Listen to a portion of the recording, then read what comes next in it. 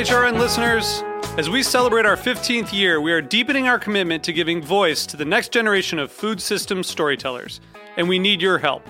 Our internship and fellowship programs help activate new possibilities for underrepresented and underestimated young people through experiential journalism, audio engineering, and production training. Through these unique programs, HRN helps food equity stewards build essential workforce readiness skills that expand their potential and foster economic mobility. Please consider supporting these critical programs. And with a minimum donation, you can be entered to win a dinner for two at an amazing restaurant in one of 8 cities and tickets to a concert at a great venue in one of those cities. We have incredible partners across the country who have donated, as they also share our passion for helping to educate the next generation of food systems storytellers. Check out heritageradionetwork.org/15 to donate and enter to win today. That's heritageradionetwork.org/15 to donate and enter to win today. And make sure you donate before March 31st. Thank you. This piece was brought to you by Roberta's, robertaspizza.com. You're listening to Heritage Radio Network. We're a member-supported podcast network broadcasting over 35 weekly shows live from Bushwick, Brooklyn. This year, we're celebrating 10 years of food radio. For the past decade, we've been taking you behind the scenes of farms, restaurants, breweries, school cafeterias, and more. It's been 10 years, and we're just getting started. Find us at heritageradionetwork.org.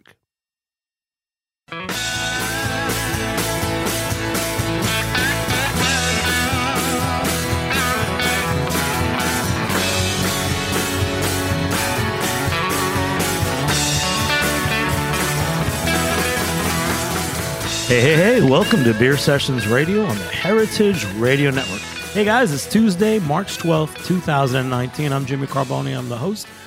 We're here on a special show. There's a phenomenon sweeping Brooklyn, and it's a German Pilsner from the Black Forest region called Rothaus Pils. And we got some great guests today. Before I introduce them, I just want to give my backstory is that out here at Roberta's Pizza in Brooklyn, where we record Heritage Radio Network shows, for the last few years, every time a brewer comes in or a real beer personality for our show, their choice has been Rothaus Pils when they're coming into Roberta's, and it was always amazing to me. So we're going to talk about that backstory. We actually have, we'll go through the room and introduce. We have the guy who's behind importing it to the States, and our good buddy Aaron Goldfarb, who wrote a recent article about it for Punch Drinks. Let's go around the room. Everybody introduce themselves. I'm Joshua Van Horn from Gold Star Beer Counter. And Josh, what's interesting is that it's taken off in your place, right? The Rothaus Pils. Yeah, like a craft beer temple, one of the best good beer seal bars. Yeah, it's been really great. I mean, so we've carried Rothaus since we pretty much opened our doors in 2015, and it's always had just we've had it on consistently, like a number of times a month since we opened, and it's just, I mean, the response to it whenever we tap it has not changed since the moment we started. So it's just been people finding out about the beer, and I know people love it. I know we can geek out about it for hours, but I want to, Aaron, just a little backstory. Aaron Goldfarb, you're a writer, aren't you? I sure am. You got any books out there? Oh, I got a new book called Hacking Whiskey. It is not about Rothaus Pils, but you should buy it anyways. So last time, we've had you on the show before, but this was a very interesting article. Tell us about how you wrote it, what was behind this article about the cult of Rothaus Pils.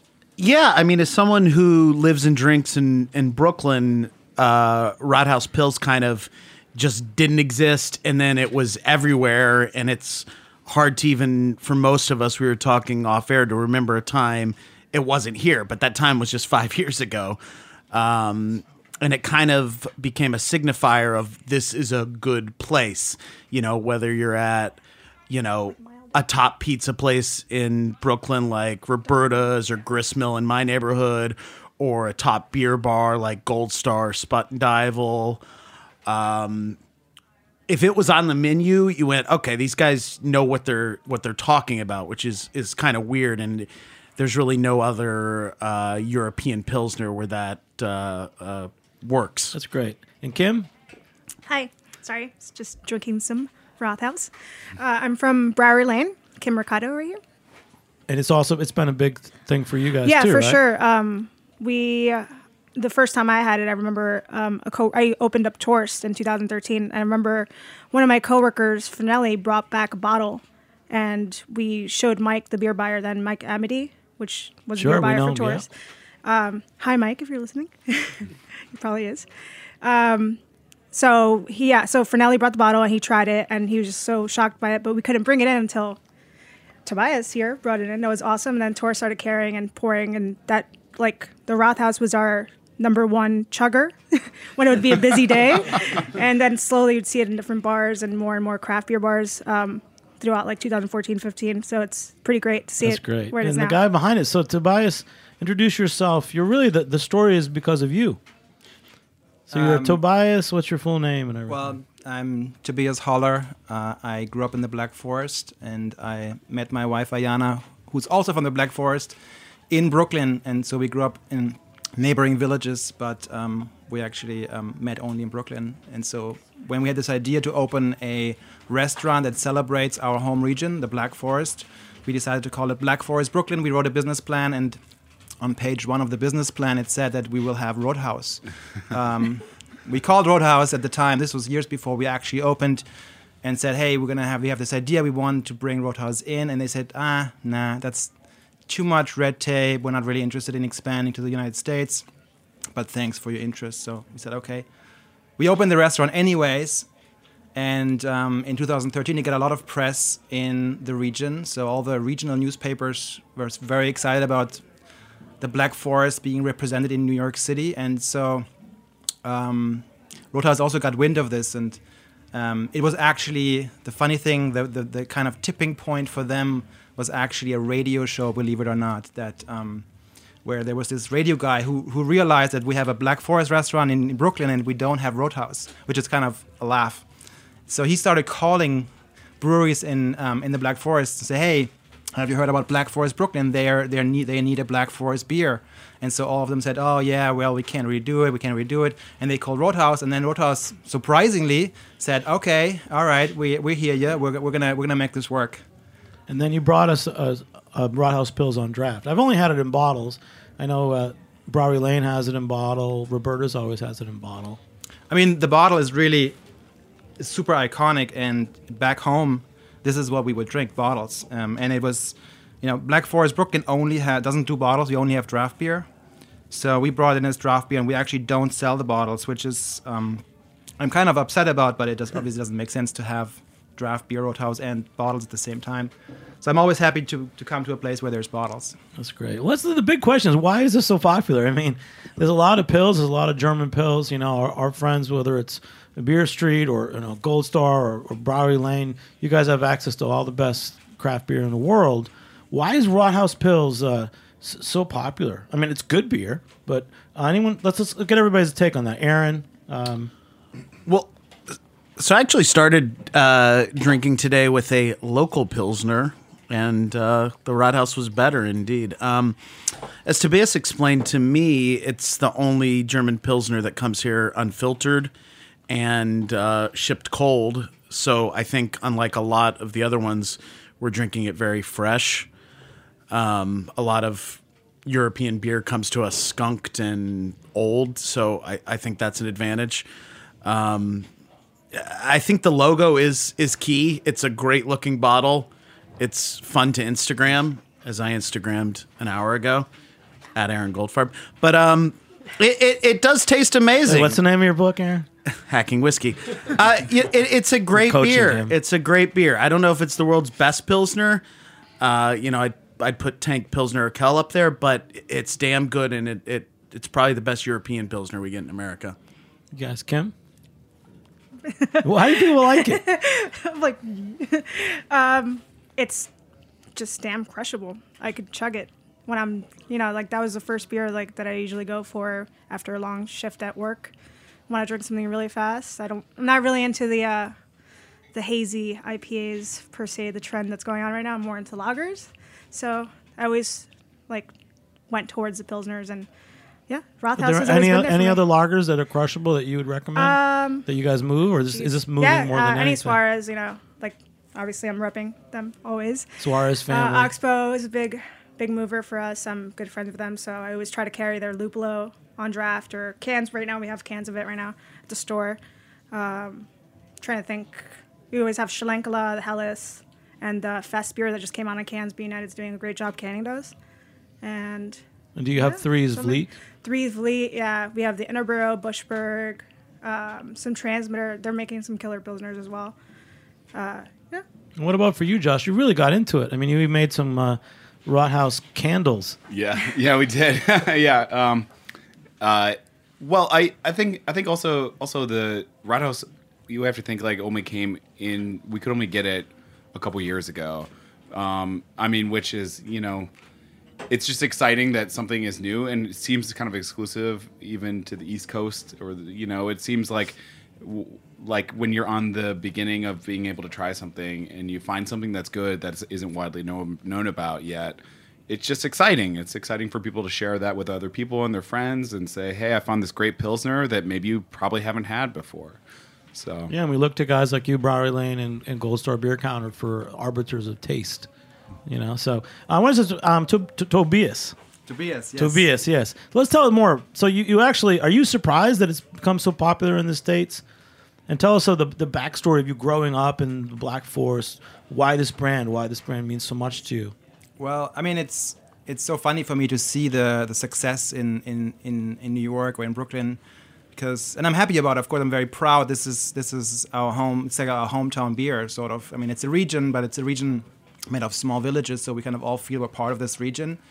And it's known for, like, you know, quality, craft. You know, they make cuckoo clocks and all that good stuff. And so they make their beer the way that you know, we make cuckoo clocks, like with a lot of passion, a lot of time, a lot of craft, and I think it shows.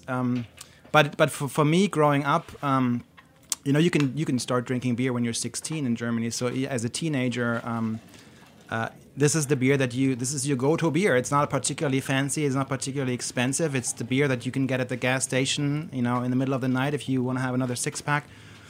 So it was like the beer. So it wasn't anything fancy. So then kind of fast forwarding, now we're sitting here and we're talking about this beer. It just makes me really happy because it is a great beer, and you know, it's nice that this kind of old school strategy gets rewarded. They take a lot of time to make their beer, which is expensive, right? I mean, it sits in the tanks forever.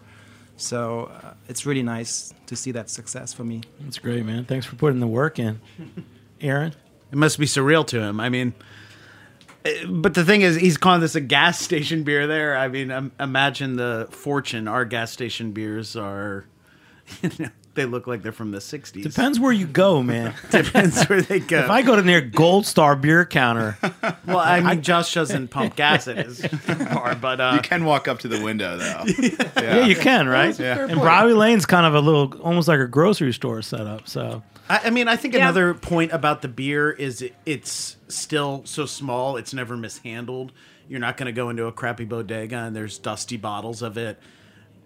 Every place you have it, you're going to have it within, I presume, weeks, if not maybe a month from when it left the brewery. So you're never going to have a bad example of it and get turned off to it the way you might get turned off to Pilsner or Kel in America, and then, you know, finally have it again in Prague and go like, oh shit, this is actually really good. So you're never going to have a bad... scarcity thing. Yeah, you're never going to have a bad version of it. I presume maybe they'll get successful enough in Brooklyn, or maybe not. Tobias can tell us better that they'll start pumping it out to, you know, the Barclays Center and whatnot. We can only dream. But for now, it's only at good places, only handled well, and only fresh. Let's talk about why you wrote the article. I think it was a couple months ago. One of our guests, I think Pete Lengel from KCBC was on, or it was Jesse from Interborough. Yeah. He said, I just got a call from Aaron. He was asking me about Rothaus Pils. What's the process of doing a story like that? Because you ended up, you know, you brought in a bunch of industry people, Kim and Josh and Tobias. Yeah, I mean, so you come up with a story idea as a freelancer, you sell it to your editor, and then you go, oh, shit, I got 10 days to talk to everyone. So you go like, where did this start? So who else did you talk to? That's what I want to know. Well, you know, Josh and I had geeked out over it before, so he was an easy interview. He told me that he thought Black Forest was who had started it, so I sent the info at black. I sent No problem. the info at blackforest.com, which you never know if anyone will ever answer. And luckily he did. And I think we talked on the phone about an hour later, and that was good. Now I was in pretty good shape. And then you just start, kind of hearing, hey, do you know who first started serving this? Do you know why it's so big? And you always screw up a little and don't talk to someone you should have. But yeah, I mean, it wasn't that hard. You go to a bar that serves it, you go, okay, these people obviously care about it. Because it's not something that I think is being pushed super hard. I would presume places that serve it have tried to serve it. No, that's great. And Josh? Yeah. So the process of writing the story, you've been interested in it for a while. It's a phenomenon, isn't it? Yeah. I mean, what's really interesting about it, I don't see this with very many beers, but we have like customers who know the batch like the date of the batch that's coming out, and they're like, oh, but this, like they'll see this week's date on it and they'll compare it to last week's date, and they keep track of it. It's pretty, yeah, and they can have that idea in their mind as like something that's flowing, and they'll know which one tasted the best. It's pretty amazing. That's pretty deep. Tobias, you seem to know a lot about this, the importing of it, and you seem to work closely with. It's a state-owned brewery? Yeah. Well, we're actually, just for the record, we're actually not the importer. We're just a restaurant who really, really, really wants it, and then other people brought it in. So St. Killian is the importer. They also bring in, Custard Sir and Aventinos and other German beers.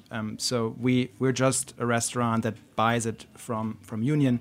But we obviously connected directly with the brewery, and we try to push them. And so it did come in. Yeah, I mean, it is, it actually is, it's not an unfiltered beer. It's an unpasteurized beer. And it's the only unpasteurized German beer that's available here. And they told me the crazy stories that, the FDA or the customs, they consider this beer a biological weapon. I mean, it's classified as a biological weapon because of the bacteria that are not, cooked. So they have to jump through all sorts of hoops in customs to actually get it in. And it has to come over in refrigerated containers. The Germans are too clean? Yeah, definitely. If you look at the brewery, that is a clean brewery. I mean, you can eat off the floor. It's amazing. And that's my thought, was that everything about Germany is so clean and efficient. You wouldn't worry about it being bacteria is bacteria. Contaminating. Yeah, no, they have pretty strict rules, and the importers, they got some serious headaches. I don't know the details, but it is considered a biological weapon. That's the punchline. But it's coming, like what Josh was saying. It's coming fresh. It's coming. Yeah, regularly. It's coming over in refrigerated containers, and it's only available on the East Coast because it's not really. There's no point in pushing it further west. I mean, that's what they told me. I don't know if they're changed that, but as far as I know, it's only available on the East Coast. Yeah. But I think Tobias told me you're tapping kegs that were brewed 10 days previous, 2 weeks previous, pretty fresh. Yeah, no, definitely. And even if you look at the expiration, every bottle has an expiration date, and this is November. Actually, you know what? This is actually the German way. This is 11/04, but it's not November 4th. It's actually April 11th. Okay. Because we put the day first and then the month. Right. So this is only good for another month, right? Okay. So I think they have a 6-month expiration date. So from the time they make it, 6 months, and then it's no good anymore. It's pretty amazing. And luckily, our producer's here, Justin Kennedy. Hey, Jimmy, by the what's way, up? It's your birthday, so happy birthday, Justin. It's not today. Yesterday was. Well, we told everyone it was today, right, Matt? Yeah. 28 years old, yeah. Where's the cheers, guys? Come on. Cheers. Cheers to Justin. Cheers. Happy birthday. One thing there you go. Thank you, Matt. One thing I wanted to... We're a highly produced show, and we really work on those details, right. guys. Thanks, Matt. One thing I wanted to say that Aaron didn't mention, but the reason he had called Jesse Ferguson from Interborough is that other half in Interborough actually did it was a Hellas beer that they did together, a collaboration beer, and the name of it was like Interhalf or something like that. Yeah. But the label was a direct ripoff of the Rothaus label. So they call it an homage. An homage, okay. It's worth a Google image search. It was a funny label. Two bearded Brooklyn guys that look like the lady in her dirndl. But you got to go to our definitely go to look at beer_sessions Instagram, because there's a nice photo by the Beer Trekker of the label if you don't know it. And quickly, what's this beer? The second beer is in a nice Gold Star Crowler. Oh, hold on. Oh, this Palatine. Oh, this is Suarez Palatine Pilsner from our friends up in Livingston. Yeah, I actually brought 3 Suarez beers with me today, and we're not supposed to crowler them, but I did it special for this occasion. Oh, I shouldn't have said that. Yeah, blowing my cover, Jimmy. Those are the, if you have Suarez or Rothaus available, that would be the Pilsner face-off, I think, in Brooklyn. Well, that's going to be awesome. So we're getting a great show going here. We're talking about Pilsners. We're going to take a short break. We'll be back in a few minutes on Beer Sessions Radio. All right. My name is Brandon Hoy, co-owner of Roberta's, a super duper awesome place. Roberta's is a very, very, very, very proud sponsor of the Heritage Radio Network. We're also super awesome. Thank you, Heritage. Hey, welcome back to Beer Sessions Radio on the Heritage Radio Network. We weren't gone for that long, but we're talking about Rothaus Pils. We're drinking a lot. And Josh from Gold Star also brought in a Suarez Family Brewery Palatinite Pils. Palatine Pilsner from Suarez Family Brewery. So, Aaron, you're saying these are the two your top Pils. You got Rothaus Pils and I mean, Suarez. I think if you're a Pilsner fan, you want to drink stuff that's local and fresh. And Suarez, along with maybe Threes and Folksbier, would be the kings of that where we live. And Rothaus is the only one that can compete because we get it so quickly and so fresh. Where I would never drink probably never drink another European Pilsner in Brooklyn. Let's talk about styles. Let's mix this up a little bit. The German style of Pils is something that we all know about. Some of us know the history. But then in the late 1800s, Carlsberg up in Scandinavia figured out yeast for lager, and that changed the whole world. And now we've got New World Pils, like even the Suarez is a little hoppier than the German. Does anyone want to talk about the differences in styles between Pils and lagers and where they're from? Because this German, or we can talk about why you like this German Pils so much, Tobias, because it definitely tastes it's breadier. It what do you look for when you're if you didn't have Rothaus Pils, what would you actually be serving? Things like that. I know Josh wants to talk about styles too. Have I'm German, and I basically we're not known for being the most creative when it comes to making beer. We're just trying to do 2 or 3 styles and try to do them well since 500 years. So even when I grew up, I didn't know anything else. I just knew Pilsner, and that was it. And when I came to the U.S. and I was going to the Brooklyn Brewery, and this was in early 2000s, and I was like, this is so strange. Like, this tastes so strange. This hop, what kind of hop is that? And then, now I love it. Now I love a good IPA. But it's and we get lots of German visitors, and they, when they drink, we do have IPAs as well, but they don't like it. It's not beer to them. No. Kim, what about you? Because you've been in a lot of retail places. You must have a sense of, American Pils versus German Pils, lagers. Yeah, also, I almost forgot to mention about the Tipo Pils, too, before when we were talking about different kind of Pilsners. That's another favorite of mine that comes from Be United and from also Italy, right? Yeah, Italian Pilsner, also really good. Another brewery that makes similar to Tipo Pils is Lupolo from Oxbow. Another Italian-style Pilsner, which they put on that festival, Pils in Love, in the summer, which is coming back this year again. July 20th, which is just strictly Pilsners. Nothing else. No I'm other going style. to that. Yeah, it sounds amazing. Who wants to go to that? It's probably the best festival ever. Justin's going. I went to the one last year in Los Angeles. It was awesome that Firestone Walker hosted. July 20th this year. He wasn't paid. All right. Portland, Maine? Is that Yeah. And Josh, what about for you for styles?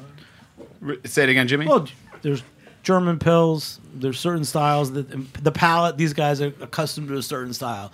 You brought the Suarez, is a little hoppier. Definitely. You want to weigh in on any of that? Any sauce up?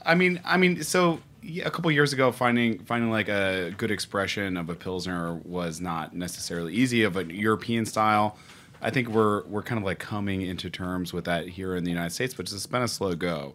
And a super interesting one with people like Suarez family who are actually devoting a lot of time and effort to it. So, but it's been a super exciting time for sure. I mean, we always have our IPAs down packed, and then we have our like sweet stouts down packed. But this is a new thing for us loggers. Johnson, I think we haven't really done too many Pils shows. A few years ago, we did one with Eric Asimov from the New York Times, talking about why there weren't local Pilsners in baseball stadiums.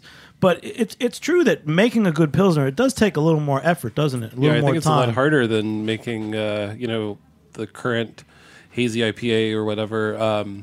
There's, I think one thing that a lot of people say is there's not a whole lot to hide behind, and I think that's completely true. If you have a flawed Pilsner, pretty much anyone can taste it. I had one from Lagunitas last night. Oh, no. That was I should have known better. I bought it at my bodega, and it was obviously very skunky. It was old. They don't date code, so I don't know how old it was, but there was dust on the bottle. I shouldn't have bought it, but I did. And it had a distinct... Not an invite to their next podcast, but yeah, I think Victory with their Prima Pils has always been one of my favorite local ones. Yeah, definitely. Yeah, Pivo Pils from Firestone Walker is a classic. But I was curious, and I don't know if Tobias or Aaron know about the history of this brewery. It's not like one of the ancient German breweries. It's, I think, from 1950s or so. Do you guys know much about like what? He probably knows better than me. The beer, I think, is 1950. The brewery is, I think, 1781. It's not. Oh, okay. It's not Weichstefan by any means, but compared to even Brooklyn Brewery, it's pretty old. No, and that's a good question. Actually, Tobias, tell us more about the culture of the Black Forest, the Schwarzwald, the Kirschtorte. Does anyone know what that means? It's the Black Forest cherry cake, which if you take high school German, you learn that. But listen, you guys, you have to come to our restaurant to have not only Rothaus on draft, but also the Schwarzwälder Kirschtorte, the Black Forest cake. And Ayana, my wife, she used to make it as a kid, and we're using her recipe. So it's the real deal. It's complete with bottom layers of chocolate cake. It's soaked with cherry brandy, which is also distilled in the Black Forest, the Kirschwasser. So yeah, the brewery is, I think, yes, is 1700s or 1800s. I'm not sure exactly. It's not like not from 1200. It is a state-owned brewery. It's one of the few. There's Weinstefan is a state-owned brewery, and so is Rothaus. And it just means that they. If you ask them, it doesn't mean anything. But I think it does mean that they have a little bit less. It's a little bit less free market. It's a little bit more relaxed, and you cannot negotiate with these guys. Like when you want to negotiate. We're moving a lot of Rothaus, and so we were trying to negotiate. It's like zero response. This is the keg price. This is it. If you don't like it, just get another Pilsner. Yes, der Kommissar. The price is pretty high, right? It's pretty high. It's understanding because it comes over in the refrigerated containers. But with any other importer, there's some. So let's go back. We're back in Germany. We're in the Schwarzwald. What's the name of the town that you grew up in? And the town that your wife grew up in? I grew up in Pfaffenweiler, which is like a village in the foothills of the Black Forest. It's 2,000 inhabitants, and it's in the middle of the wine. How old were you when you learned how to read? No, that just happened when I came here. See? And what town is your wife from? Sulzburg, which is kind of. Many people in Germany don't know these towns. They're really tiny. So they're 8 miles apart. We grew up. We never met each other until we actually moved to Brooklyn, and we even lived in the same neighborhood in Clinton Hill when we met. And so it was this kind of crazy coincidence. And sure enough, we would always go to the German restaurants in the city. We'd go to some Schneider, Lorelei. We would always say, well, this is Bavarian, this is from Cologne, but where's the Black Forest? Why? It's such a great cuisine. There's Black Forest cake. There's Rothaus. And there's other great things in this region, and so it wasn't represented at all in New York. So we figured, hey, let's make a restaurant about the Schwarzwald. Are there some other breweries in that region? Tell us some of the breweries. Yeah, there's one other one which is called Waldhaus. So there's Rothaus, and then just the next village over there's Waldhaus. Have you guys heard of this? I've never heard of it. Is it good? Yeah, Josh is going to bring that one over. Well, the Gold Star special. Rothaus is not going to like that. I don't know if they're listening, but we are talking with Waldhaus about bringing it in. But it's going to be much harder. They're much smaller. They're privately owned. They're tiny. But they were over here, and we had a really good time. And they're just trying to get their act together. That will be great. They have an unfiltered Pilsner that is amazing. I was just going to say, how do you spell that? I want to look it up when I get out of the studio. Waldhaus, Waldhaus. Okay, Waldhaus. All right. And so there are breweries in every town there. I mean, it's Yeah, I mean the Black Forest is it's highlands, right? So there's great water. There's great water, and so that there's a bunch. I mean, it's not that every town. It's really the foothills are wine growing regions, and the highlands is beer making. There's one called Alpiersbach, which is a little further north. Rothaus. There's something called Riegeler, not Riegeler. RIEGELE. how do you spell that, Kim? Is it that? Well, there's Riegele from Augsburg, which I think different one, yeah. you guys because used to have. Ed used to import that the Riegele, Right. but not But- the same one. Add an R to it, Riegeler. So Ed Raven from Raven Briarland, Brands. yeah, Ed Raven. He's got owns- something to do with your business. Yeah, he Yeah. owns Briarland. He was the main importer for Gaffel, not anymore, but he still The imports Gaffel Jever. Kolsch. Yeah. And he imports Jever Pilsner now to the States still. So he still has that, but Gaffel's no more.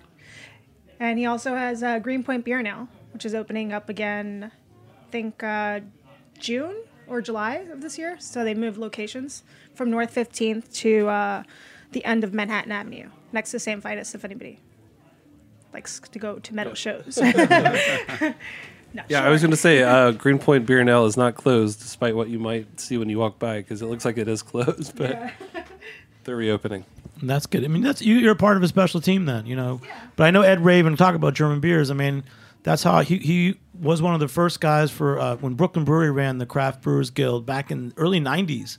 I don't know if anyone knew him. Ed Raven was one of the reps. Yeah. And that's how I met him. He was going around. They had everything from Chimay to some other German beers, Eingers, I think. And the funny things back then, Rogue, a few other beers. But that's great that you're a part of that team. And but more about this German beer stuff. So like in Germany, let's talk about, you guys obviously know about other German beers. Like to me, Bamberg is like the place that cool people, you know, get their German beers.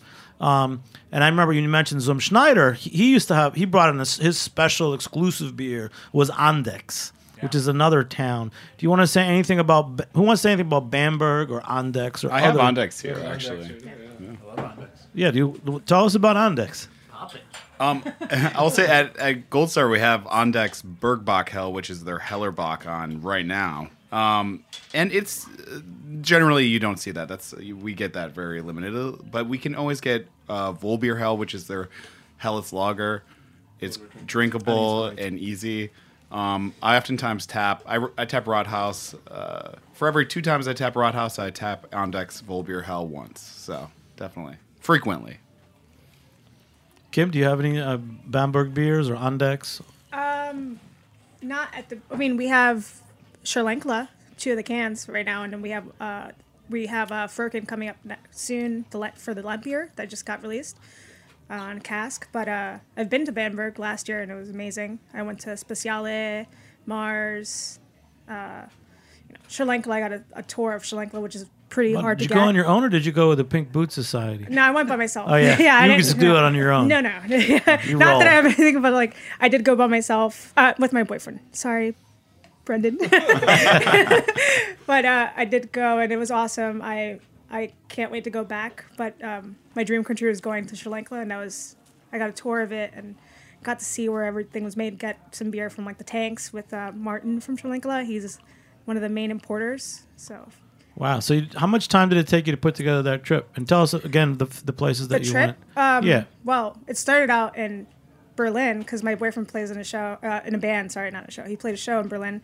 So we just based it off that. So we went to Berlin. We went to his uncle lives in southern Germany. So from there we went to Rothaus, which is based off today's show. Amazing brewery, huge. It's like an amazing amusement park. It's literally the best place ever. They have lodging. I'm going to stay there this year. I'll let everybody know how it is, but definitely do it once in a lifetime. And then after that, we went to Bamberg and then to France, to Paris, and then Amsterdam. Wow. Yeah. So how come nobody told me about the Rothaus Lodge? Aaron, did you know about that? I did. I've Google imaged it many times and seen the logo on the pillows, and I hear each room has a packed fraternity mini fridge of Rothaus Pils. It seems like a dream if you're allowed to travel. Tobias, you're not selling this enough on us because you want to make us. I want to go to your town, man. I grew up 40 minutes drive from this brewery. I don't need to stay in the lodge. That's why I don't know about the lodge. It's just relatives there. Yeah. It's like it's a little day trip for us to go to the brewery. But, your uncle is still working there. Yes, that's right. He called me today. That's right. Yeah, That's right. True? Hi, Uncle. of course, uncle. I do know that if you scan the code on the back of the bottle, it sends you to a video of like a drone flying through the Black Forest. Josh was telling me this. And anybody should really go and Yeah. do it. It's inspiring. Yeah, this is a great video. Actually, when we had the tapping event, where the CEO of the brewery came and tapped the first keg, we also had a filmmaker. They brought a filmmaker. They brought a film about the Black Forest, and we had it on a big screen, and it was fantastic. And that little clip from that film is actually what you see when you scan that GR code. There's a little things like that. It's super nerdy, and I think it fits with kind of the nerdiness of Brooklyn. That's, I think, also one of the reasons of the success. It's just a meeting of the minds, the nerd minds. Black Forest. So, Tobias, they make a few other beers too, right? It's not just this one Pilsner. They make very little beers, like most breweries. They just do like a couple of styles. They have a Weizen.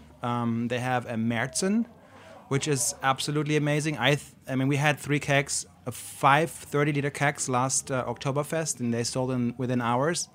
And it's even more full-bodied than the Pils. I absolutely loved it, and so did our guests. And then they make a non-alcoholic beer, which is really great, which I would love to get, but they don't want to bring it in.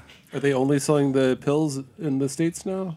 Yeah, just the Pils. But we had just had a meeting recently with the delegation, with the sales manager, and I mean they make a whiskey.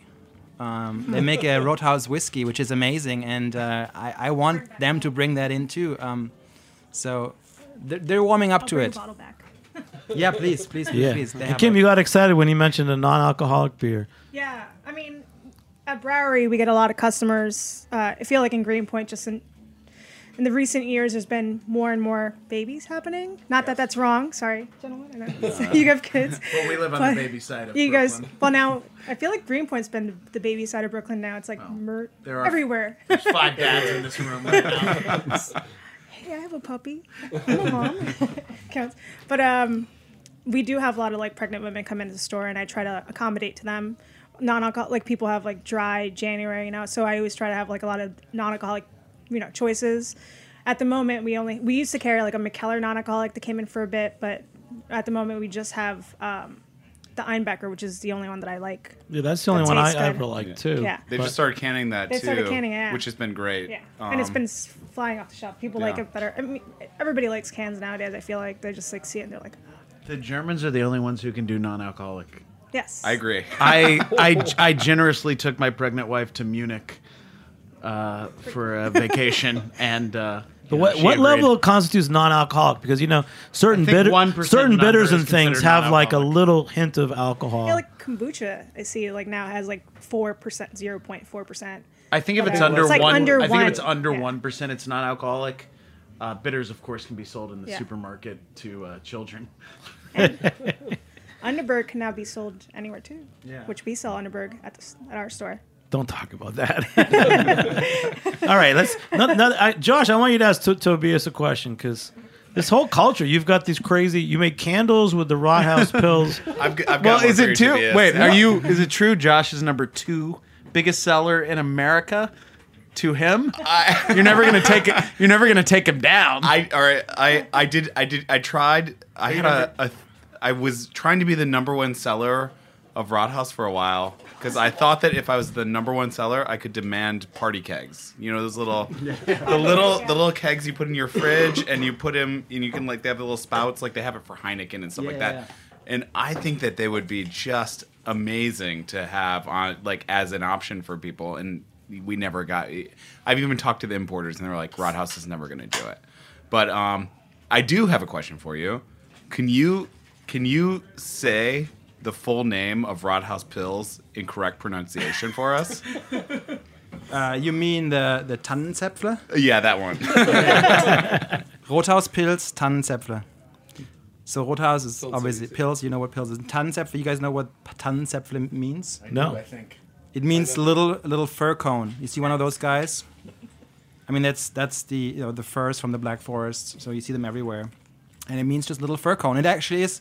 This is just a regular Pilsner. Like a pine tree. All the Tannenzäpfle is the small size of the beer. They make a half-liter bottle that doesn't exist in the U.S., but that's their Pils. And this is the exact same beer, except it's a small bottle, and that's why they call it the little fir cone. It's a small bottle. That was hurting And another little piece of nerdiness is that these fir cones, they're actually growing like this. They're growing up. But on the label, they're facing down. So when you drink it like this, it actually is in the correct orientation. So Kim, you're going to hashtag that, right? I was looking up at the party keg I was looking at the party kegs. I have photos from last year about the party kegs to show Josh, because I went over there and I bought a party keg for Did you me bring and it my back? boyfriend. No, I don't know why I bought one. I think I just bought it just. I mean, the 'cause party wanted keg to like have a it. 5-liter. Yeah, and we keg. just drove around all of Europe with it, and then we got to Amsterdam and we're like, wait, what are we gonna do with this 5-liter Rothaus party keg when we have a day here? And we tried drinking half of it. And then Sounds like the Brewdogs episode, driving around with a keg. So, Josh, that's what you wanted, was a little 5-liter party keg? I still want it. I'm not. The feeling of me wanting it has not left. Yeah, that's Brooklyn table service, right. bottle service. Totally. Just get a. Yeah. I'm going to write an email in German to the brewery and see what we can do. Thank you very much. Yeah, I of course. appreciate it. Thank you, guys. Another short break's coming up. We'll be back in a few minutes on Beer Sessions Radio. All right.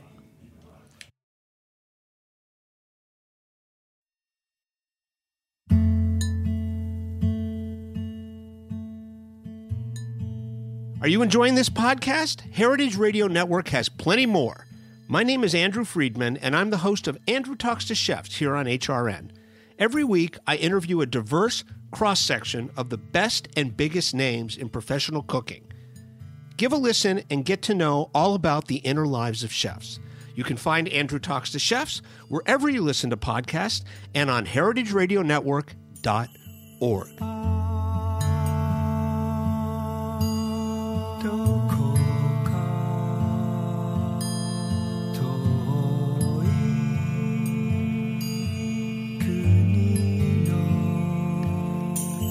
Hey, welcome back to Beer Sessions Radio on the Heritage Radio Network. Check us out, heritageradionetwork.org. It's our 10th anniversary. Lots going on, heritageradionetwork.org. So we got a special show. We're talking about Rothaus Pils in the house. Aaron Goldfarb wrote a great article, The Cult of Rothaus Pils, for Punch Drink. So .com. You got a question for us, right? Or a Well, Jimmy, statement. have you ever devoted any show to a single beer before besides We did an Rothaus? Orval show once. Ooh, coming And, for the soon. invite. Or- That's a good one. So I understand that it's not just Brooklyn; it's the quote-unquote Brooklyn of every place that likes Rothaus, which the Brooklyn of Germany would be Berlin. And I understand Rothaus is also hot there.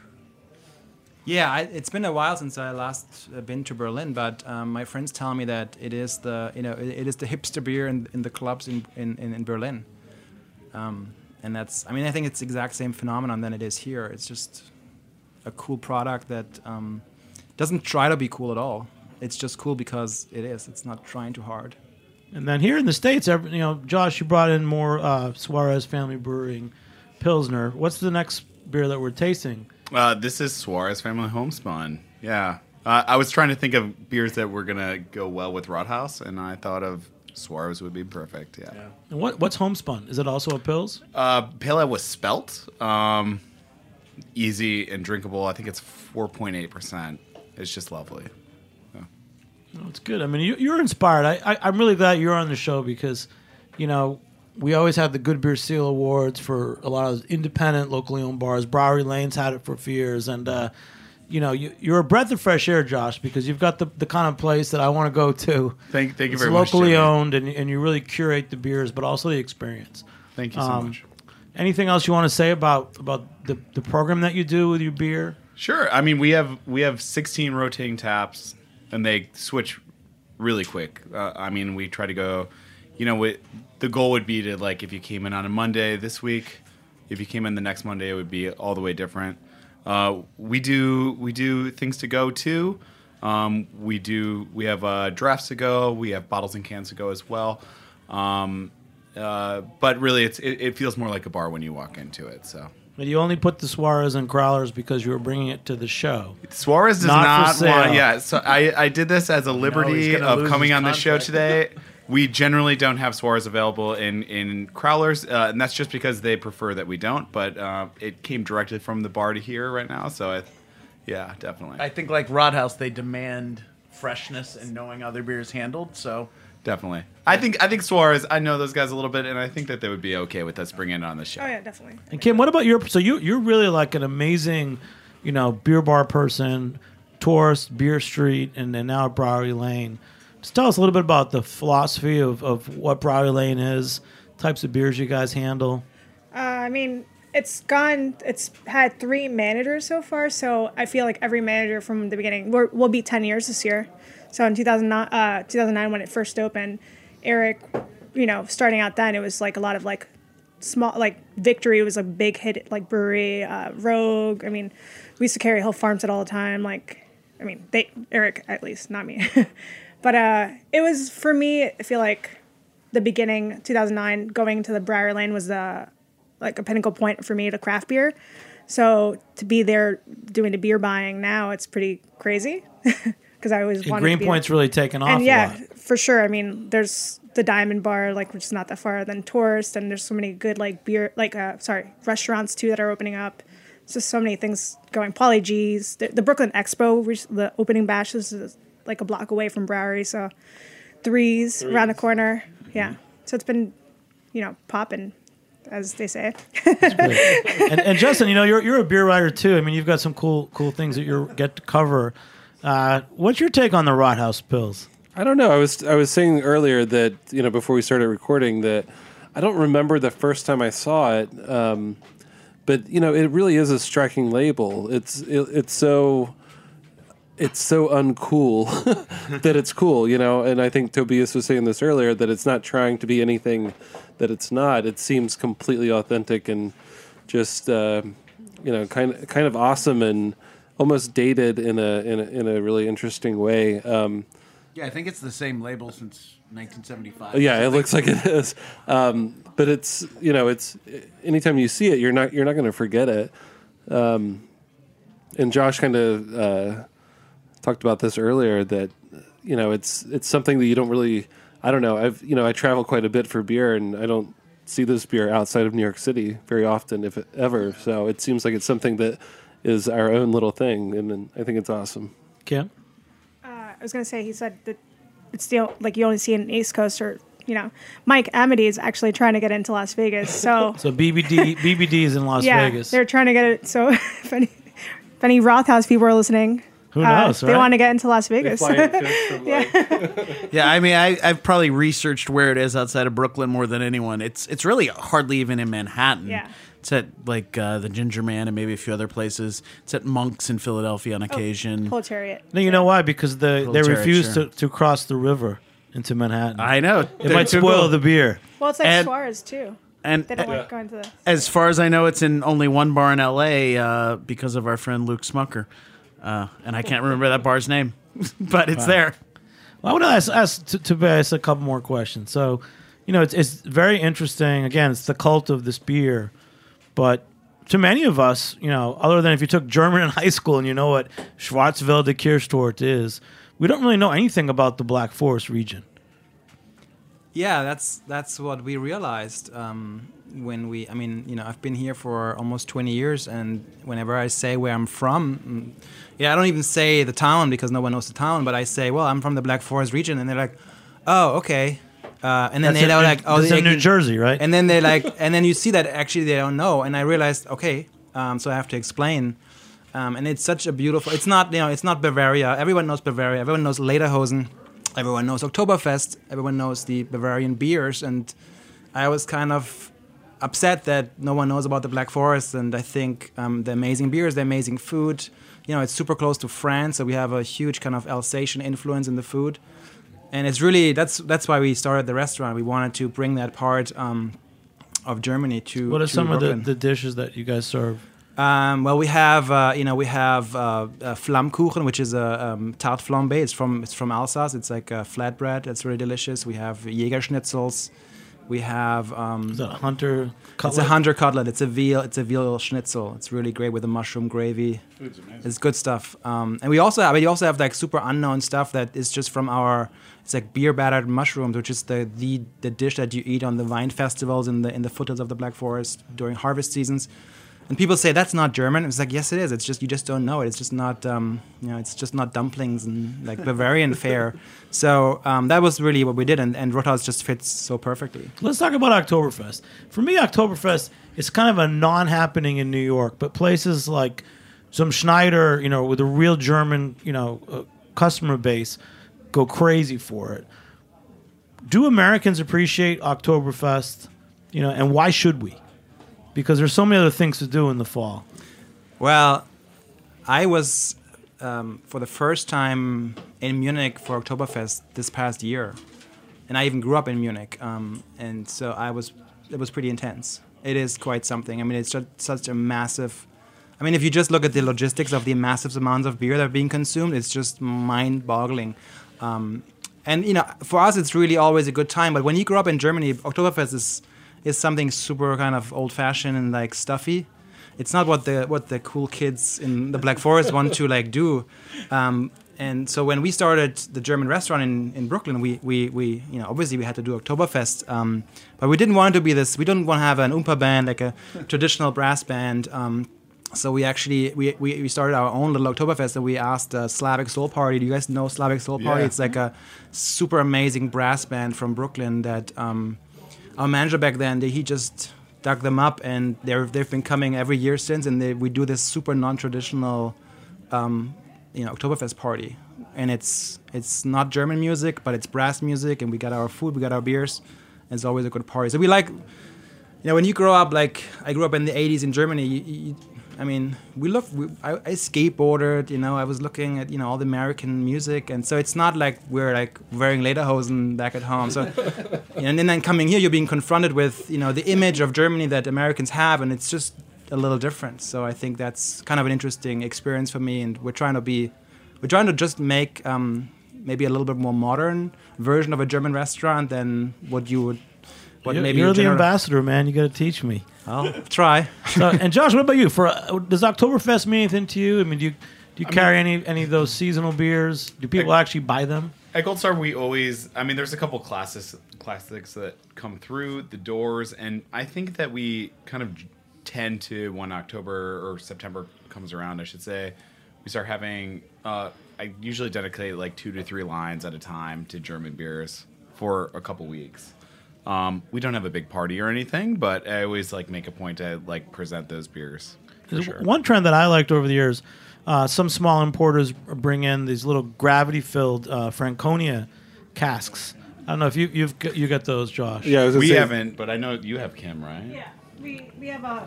Sorry, we know it's Sheldon Brothers. Yeah, Sheldon usually brings them in, and we usually have Vizanoa and a few others. Yeah, there's 5 different ones they usually bring over. And sometimes there's more than others, though.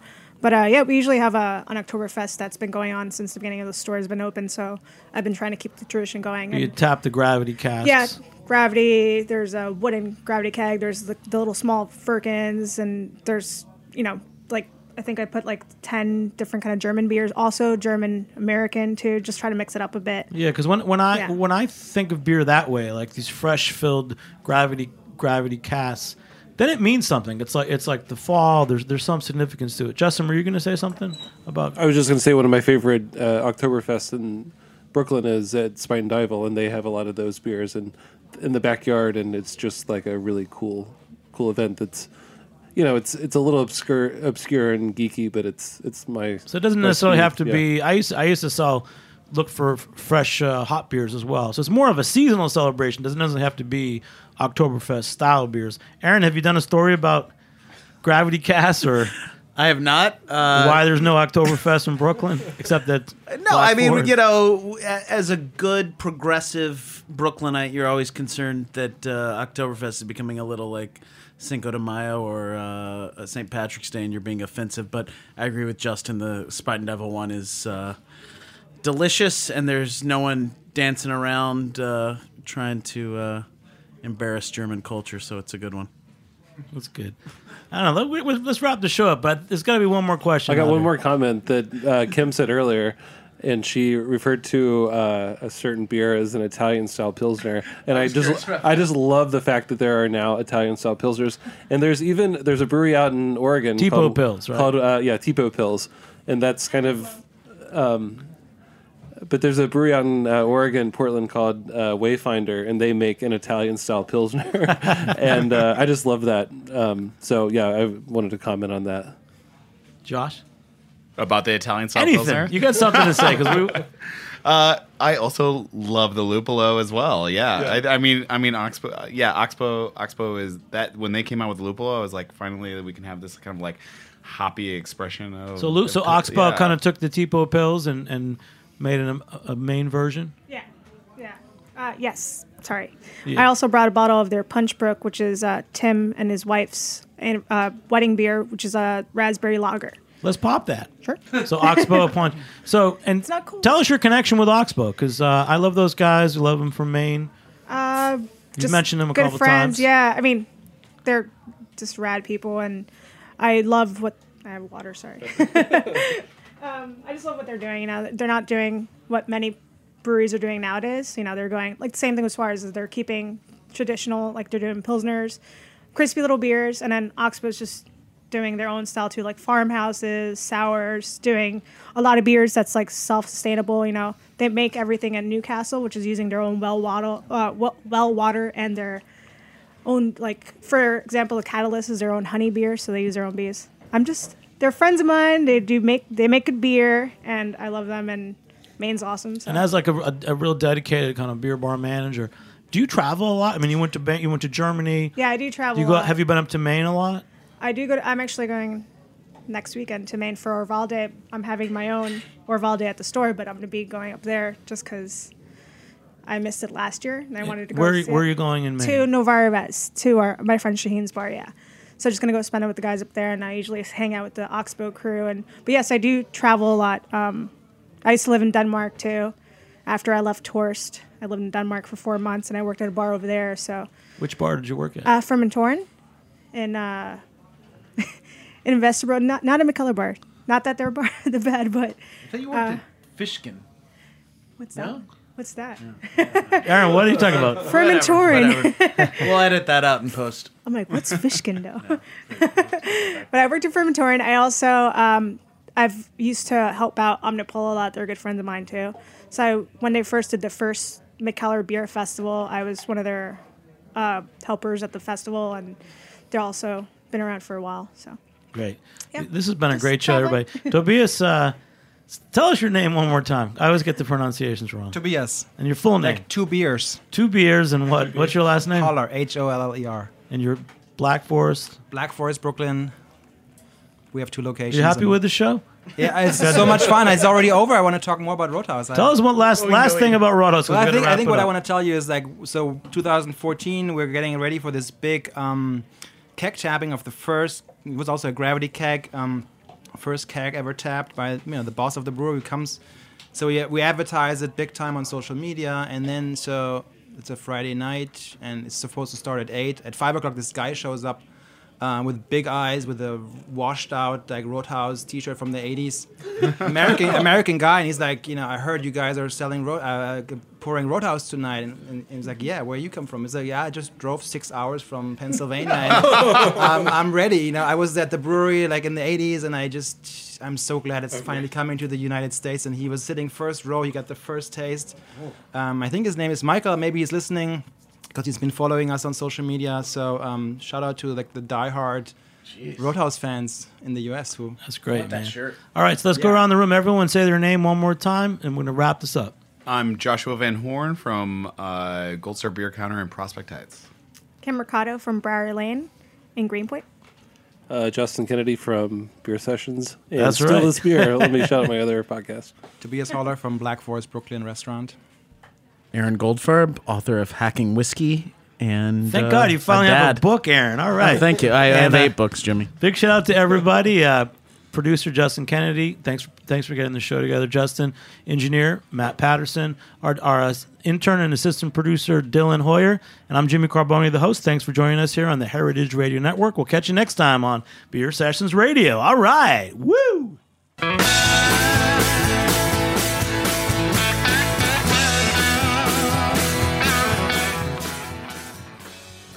Thanks for listening to Heritage Radio Network, food radio supported by you. For our freshest content and to learn more about our 10-year anniversary celebration happening all year long, subscribe to our newsletter. Enter your email at the bottom of our website, heritageradionetwork.org. Connect with us on Instagram and Twitter at heritage_radio. You can also find us at facebook.com/Heritage Radio Network. Heritage Radio Network is a nonprofit organization driving conversations to make the world a better, fairer, more delicious place. And we couldn't do it without support from listeners like you. Want to be a part of the food world's most innovative community? Subscribe to the shows you like, tell your friends, and please join the HRN family by becoming a member. Just click on the beating heart at the top right of our homepage. Thanks for listening.